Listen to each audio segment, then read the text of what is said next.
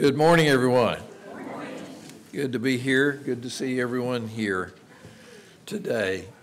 This is a very special day for us and also for our brothers and sisters in Rivne, Ukraine. This is the 5th anniversary of the beginning of that church.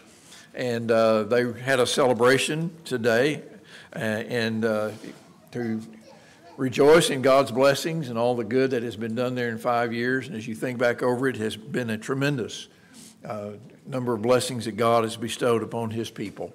And I'd like for us to begin this morning by just offering thanks for them and God's continued blessings on them. Let's pray together. Father, we thank you that you have entrusted to jars of clay a message that is so precious as the gospel.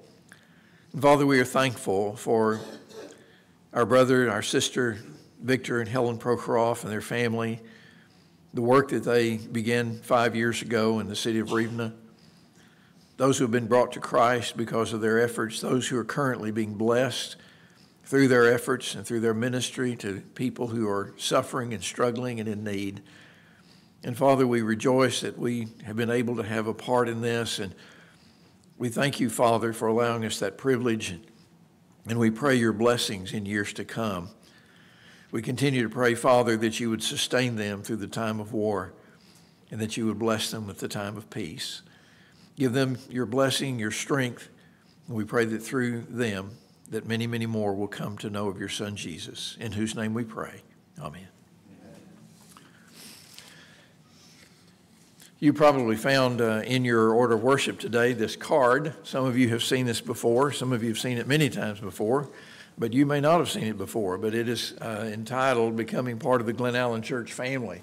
And if you are not a part of the Glen Allen Church family, I hope that you will take this with you and read it. Notice that is not read it right now, but that you will take it with you and read it and give some serious thought to what it says and read the scriptures that are there that will guide you in coming to Christ, if that is your need, if you have not yet done so, or becoming a part of this body, if in fact you have. But we want you to know how very much we want you to be a part of the body here and what God has said in his word about following his Son.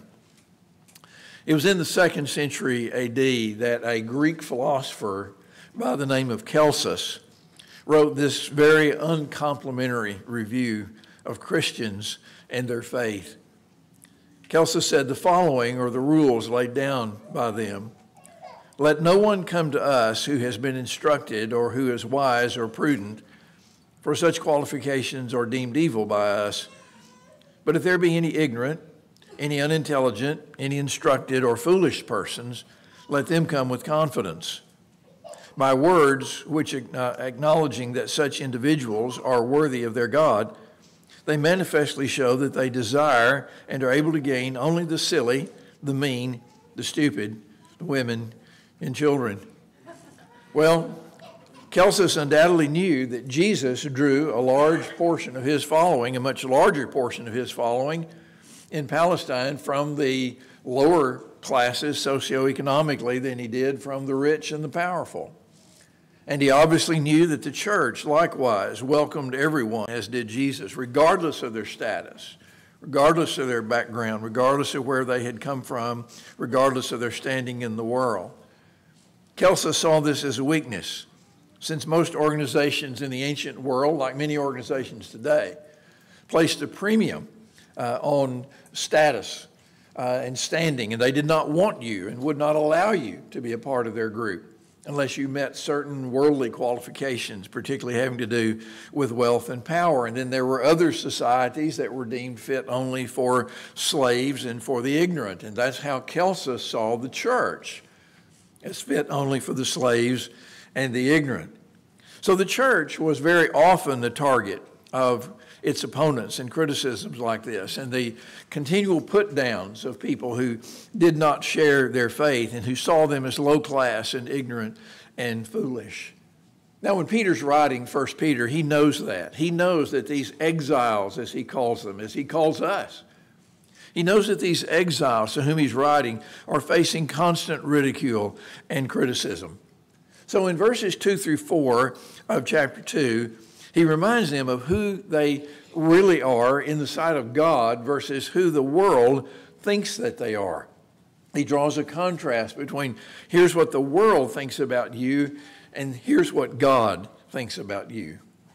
But first of all, he reminds them that Jesus himself was a reject in the eyes of the world. You know, that just comes as shocking and jarring to us to even think it, much more to say it.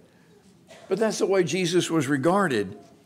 And yet he says Jesus was chosen and precious in the sight of God, maybe rejected by the world, but chosen and precious in God's sight. And so in verse 4, he says, as you come to him. Now the Revised Standard Version says, come to him, as though it's an imperative. It's not. It's as you are coming to him. As you come to him, describing a continual action. As you're coming to him. Know who you are. Now, we might wonder, why does he describe us as continually coming to Jesus? Because we think of coming to Jesus as what happens at conversion, don't we? You know, we sometimes use that expression that somebody had a come to Jesus moment when they really got serious, you know, when they really realized their need. And yet at the same time, as believers, we keep coming to him over and over, don't we? We keep coming to him repeatedly because we know that he is the source of our life in God. And so Peter says, as you are coming to him, to that living stone, but to the unbelieving world who is rejected by men. And he calls Jesus that living stone. And then he quotes 3 prophecies from the Old Testament, 3 stone prophecies, all having to do with the stone. First of all, in verse 6, he quotes Isaiah 26, Isaiah 28, that Jesus was a cornerstone, chosen and precious, and whoever believes in him will not be put to shame. That had been said long ago. Peter says it was talking about Jesus. Verse 7, he quotes Psalms 118, the stone that the builders rejected has become the cornerstone, the stone that they didn't think was fit for anything, the stone that they didn't think should even be part of the building, the stone that they would have cast aside and maybe broken up for gravel, has become the cornerstone. And then in verse 8, from Isaiah 8:14, a stone of stumbling and a rock of offense, because there are those who do not believe in that stone and who reject him. You know, Jesus had said that about himself. He quoted that prophecy from Psalms 118 when he told the parable about the tenants. Remember that one? The parable about the tenants, the man who had the vineyard and he let it out to tenants and he kept sending servants to get his share of the harvest, and they mistreated them and killed some of them. And then finally he says, I'll send my son. They'll respect him. But they didn't. They treated him shamefully, and they killed him, and they cast him out of the vineyard.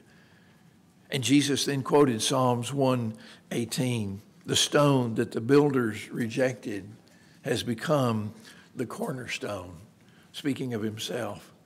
That was exactly what was going to happen to him. The point being that the rejected stone became the cornerstone. Now, the cornerstone is the most important stone in any building. It's the first one laid. It is the one that determines the dimensions. It is the one that determines the angles. It is the one that determines everything. You start from that point and you build everything else out from the cornerstone. And so he says, although Jesus was rejected and was despised, that the builders looked at him as a stone and said, no, he's not fit for anything. He, in fact, became the foundation of all that God had planned to do for humanity. He is the cornerstone, even though he was rejected. And the other people, he said, stumbled over him. Instead of being the cornerstone for them, he became the stumbling stone. He's the one they tripped over. He's the one, because they didn't believe in him, that they stumbled over him and they injured themselves. But none of that changed God's opinion. None of that changed God's estimation of Jesus. He is still God's living stone, chosen and precious, and whoever believes in him will not be put to shame, the prophet had said. And now Peter's saying that to these despised exiles that he's writing to in the first century world. And it's from that rejected stone, this despised stone, this suffering servant, that the church derives its own identity. We derive our identity from him because he was chosen and precious. Now Peter says we are chosen and precious. If he is not to us that stumbling stone, if we acknowledge him as that cornerstone and we put our trust in him, then he becomes that source of blessing to us. And so Peter starts there, and he uses three images to describe the church. He uses three images to describe these exiles who in the sight of God were not worth very much, who as far as the world was concerned could just be cast aside. They had no important role to play. Who they were and what they did was so insignificant, but he wants to show the exalted status and the standing with God. Kurt and I were watching some football games yesterday, and these were big games. 80,000, 100,000 people in attendance. And they're just wild. I mean, the fans are just going crazy, you know, and they're yelling and they're cheering and they're going on. And as I sat there and looked at that, I thought, you know, all they got to do is open the gates, and 100,000 people come in wildly enthusiastic. As the church, we're hoping there'll be 150 tomorrow. You know, the world could look at that and say, you people are fooling yourselves. Who do you think you are? Why do you think what you're doing right now has any significance or any value at all? Why do you think it's worth anything? What's worth something's got to be where the 100,000 are, right? It's got to be where there's such wild enthusiasm and so much cheering and so much spectacle and all that going on. And what you guys are doing, it just can't be that important, right? You see, that's the world's estimation. That's the world's estimation. And Peter wants us to know, just like he wanted these people in the first century to know, that is not the estimation of God. And so he says, first of all, you are God's spiritual house. You are God's spiritual house. Verse 5, you yourselves, like living stones, are being built into a spiritual house. Jesus is the living stone. He is the cornerstone, but we ourselves are the individual stones to be built into that spiritual house. We are the stones out of which the house is built. Now, what does Peter mean by a spiritual house? Well, I think he's obviously comparing us to the temple. We are God's temple now, because he talks about this as the place where spiritual sacrifices are offered. And all the people of his time, particularly the Jews, knew that it was only in the temple in Jerusalem that you could offer those sacrifices. And so he says, now you, like living stones, are being built into a spiritual house where these spiritual sacrifices are being offered. You are God's temple. You are God's spiritual house. He's not talking about a physical building. He's talking about God's temple being God's people. That's one of the marvels of the New Covenant faith, is that no longer is it about a physical place. No longer is it about a particular kind of building. It is about being a particular kind of people.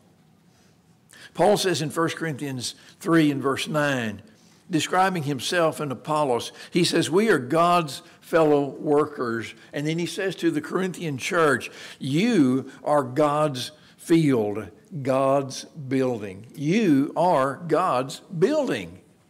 Same concept as in 1 Peter 2. You are that temple in which God dwells. In the verses 16 and 17 of that chapter, he elaborates on that. Do you not know that you are God's temple and that God's Spirit dwells in you? That's why we are the temple of God, because his Spirit is living in us. His Spirit lives in us, and so we are his temple. And he says if anyone destroys God's temple, God will destroy him, for God's temple is holy, and you are that temple. You are that temple. As you and I sit here today, and as people drive by in their cars and they look and they see, what, there's that bunch of people in there. Who are they? What do they do? We are God's temple. That's who we are. We're God's temple. We are that spiritual building that he has built on the foundation of his own Son. And because we are that temple, we can worship and serve him wherever we happen to be. We don't have to have some special kind of building. I've heard of Christians worshiping God in a renovated stable and other kinds of places. I was talking to a friend of mine on the phone today. He preaches in Little Rock, Arkansas. They're about to move into a renovated television station. I thought, what a wonderful thing to broadcast the gospel. They're not looking at it from the television aspect, but it's the space they're going to occupy. But what's important is the people in the space. It's not what was that space built for or what was it originally used for. It's who are the people who are occupying it. They are God's temple. They are God's building. You and I are God's temple. We are God's building. Second, Peter says, we are God's holy priesthood. Verses 4 and 5. We're not only the temple, we're also the priests who minister in it. Isn't that a clever use of imagery on Peter's part? He says, we're the living stones are being built into a spiritual house to be a holy priesthood to offer spiritual sacrifices acceptable to God through Jesus Christ. And then verse 9, but you're a chosen race, a royal priesthood, a holy nation. Why are we a royal priesthood? Because we serve the King. We are priests to the King. We are a royal priesthood. Now, all of that kind of language goes back to Exodus chapter 19, verses 5 and 6. If Israel obeyed God's voice at Sinai, he brought them out of bondage in Egypt, brought them to Mount Sinai, and he says, if you will obey my voice, he said, then you will become to me a kingdom of priests and a holy nation. You'll be a kingdom of priests. You'll be a holy nation. Now, notice that he doesn't say just some of them. The whole nation would become this kingdom of priests. The whole nation would be holy. Now, a priest is somebody who has access to God and who serves as a go-between between God and people who don't have access to him. A priest is someone who connects people to God. That's what God was telling Israel was their task. I want you to connect the world to me. I want you to be a kingdom of priests and a holy nation. Do you remember that was the promise made to Abraham, that through his seed, all the nations of the earth are to be blessed. All the nations of the earth were to be blessed. They were to be that holy priesthood. And now he says that the church has inherited that same task. We are to minister the gospel to all nations. This priesthood that Peter is talking about consists of every Christian, not just a few. I think it was Martin Luther who coined the phrase, the priesthood of all believers, but he didn't coin the idea. Peter did. Exodus 19 did. God did. We are that royal priesthood. We are that holy nation. And we offer spiritual sacrifices. Now, we might stop and wonder there, what kind of sacrifices do you and I offer? What are these spiritual sacrifices that Peter is thinking about? We need to be very clear. He's not talking about sacrifices for sins. You and I can't offer that. Jesus did it once for all. And there are no more sacrifices to be offered for sin. We can't do that. So it's not that, but there are other kinds of sacrifices. You remember Romans 12, verses 1 and 2? I appeal to you, therefore, by the mercies of God, to present your bodies as a living sacrifice, holy and acceptable to God, which is your spiritual worship. Our lives are sacrifices to God. They're supposed to be used in his service. We ourselves are a spiritual sacrifice to God. In Philippians 4:18, Paul was thanking the Philippians for sending him help in the spreading of the gospel, sending him help to support him in what he was doing in his work of ministering the gospel among the Gentiles. And he said, I have received full payment and more. I am well supplied, having received from Epaphroditus the gifts you sent, a fragrant offering, a sacrifice acceptable and pleasing to God. He says, what you did was a sacrifice offered up to God.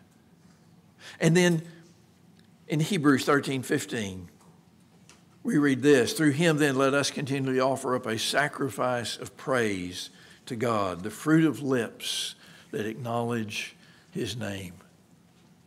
We've been offering up sacrifices this morning when we sung these hymns of praise to God, when we have praised his name, when we have praised him in prayer, when we are worshiping him, we are offering up a sacrifice of praise. Hebrews 13, verse 16, do not neglect to do good and to share what you have, for such sacrifices are pleasing to God. When we share what we have with other people, those are sacrifices that are given to God. They are pleasing to him, Peter says. So through our worship, through our giving, through our service to other people, we are acting as God's holy priesthood, offering spiritual sacrifices as that priesthood. The world may not know that that's who we are, but we know that that's who we are. And notice that there is not a priesthood within the priesthood.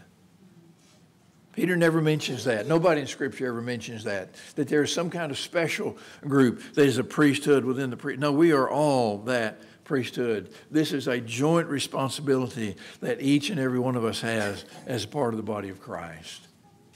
We are God's spiritual building, his temple. We are also the priests who minister in that temple. Then he says we are also God's new Israel. Verses 9 and 10, but you are a chosen race, a royal priesthood, a holy nation, a people for his own possession, that you may proclaim the excellencies of him who called you out of darkness into his marvelous light. Once you were not a people, but now you are God's people. Once you had not received mercy, but now you have received mercy. You know where all that language comes from? About being a chosen race, about being God's people? It comes from the Old Testament. That's the way that the Bible speaks about Israel. And Peter says, now you are that chosen people. You are that new Israel of God. Notice the contrast between verses 8 and 9. He talks about unbelievers stumbling over Jesus. He says they stumbled because of unbelief. And then verse 9, but you are a chosen race, a royal priesthood, a holy nation. They stumble, but you are honored. You are exalted by God making you his own people, his new people. As God's new Israel, we have a special assignment. He says, that you may proclaim the excellencies of him who called you out of darkness into his marvelous light. That's our task in this world. That's why we're here. That's what we're supposed to be all about. Proclaiming the excellencies of the God who has saved us. Not to tell the world about us, but to tell the world about him. That's our calling. That's our mission. You know, when you go back and read the story of Israel, they didn't fulfill their mission very well. The reason they didn't fulfill it very well was because they thought it was all about them. They thought how wonderful that God has chosen us and blessed us to be his people. How wonderful it is to be one of the chosen people of God. And they got so wrapped up in that they forgot that the chosen people of God had a mission to the world. And they failed miserably in taking the message of that God to the world to which God had sent them. And so when Jesus came, here's what he wrote on their report card. Matthew 23, verses 13 and 14. You shut the kingdom in people's faces. He says, for you neither enter yourselves nor allow those who would enter to come in. Not only were they guilty, the religious leaders at least, not only were they guilty of not coming into the kingdom themselves, they were trying to shut the door so nobody else could get in. The very opposite of what their role was as the chosen people of God. And then in verse 15, Jesus said, you travel across land and sea to make a single proselyte, and when he becomes a proselyte, you make him twice as much a child of hell as yourselves. Can you imagine a worse indictment? They had a missionary spirit, didn't they? That's one of the interesting things about that verse. They had a missionary spirit. He said, you travel over land and sea to make a single proselyte. You'll spare no effort to make a single proselyte. But when you do, what do? He says, you make him twice as much a child of hell as yourselves because you turn him away from God's cornerstone. You turn him away from the one who is chosen and precious in God's sight. You know, I wonder if God were to write a report card on the church in 2022. Wonder what it would say. If he were evaluating us on how well we have carried out, are carrying out our task to declare his excellencies to the world, would we fare any better than those folks in Matthew 23? Or do we, too, sometimes forget our mission? Do we get so distracted? So distracted. And folks, I've come to the conclusion that that's probably the besetting sin of the church, is distraction. We get so distracted with our own lives and our own stuff. We get so distracted with ourselves as a people that we're not thinking about the world that we're trying to reach. And we think as long as everything is okay with us and suits us and we've got it kind of the way we want it, that's all that matters. I wonder what God would say if he wrote a report card on the church. You know, this isn't just the responsibility of the church collectively. It's the responsibility of Christians individually, because we aren't going to do it collectively if we're not doing it individually. If we aren't individually, personally trying to tell others the message of Christ, we're not going to do it collectively. We're not all of a sudden going to flip a switch and come together and become this dynamic body reaching out to the world. That has to be going on every day, the places where we live and work. We're a chosen race, a royal priesthood, God's own people. We need to be sure we're doing the task of God's own people. One more thing we need to notice here. Given what Peter says about the church, it means the church is important. You may be sitting there and thinking that's about the least necessary statement you could have made. But I think sometimes we miss it.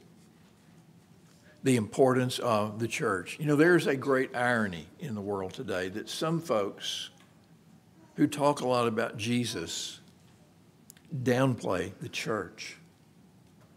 Some folks who talk a lot about their personal relationship with the Lord will tell you that the church is entirely optional to your faith. That you can choose to be a part of it or you cannot. You can opt in or you can opt out, and everything's fine with God. If what we've just read in 1 Peter 2, 4 through 10 is true, and you and I know that it is, that's a ridiculous statement. But the irony is that you've got people who are talking about Jesus and who declare their love for Jesus, but they say the church is not important. How can it be unimportant to be God's temple? How can it be unimportant whether or not you're a functioning part of a royal priesthood? How can it be unimportant whether or not you identify yourself readily as one of God's chosen people to declare the excellencies of him who calls you out of darkness into his marvelous light? What Scripture says is that we are that priesthood, we are that temple, we are that chosen people, and that God's plan for you and for his church cannot be fulfilled apart from knowing who we are and apart from being a part of that chosen people and doing God's will. You can become a part of that chosen people the same way that you become a follower of Jesus Christ. You confess that you believe in him, that he is in fact God's Son and the Savior of the world. He's not that rejected stone. He is the cornerstone of it all. He is the Christ. He is the Savior. And then turning away from your sins, being baptized into him, to have your sins washed away, and to be incorporated into that family, into that spiritual house, into that people, being born anew into the family, the people of God. And then it won't matter what the world thinks. It won't matter at all what the world thinks. That's who you are. If you're ready to take that step and follow Jesus, come and tell us. Let's stand and sing.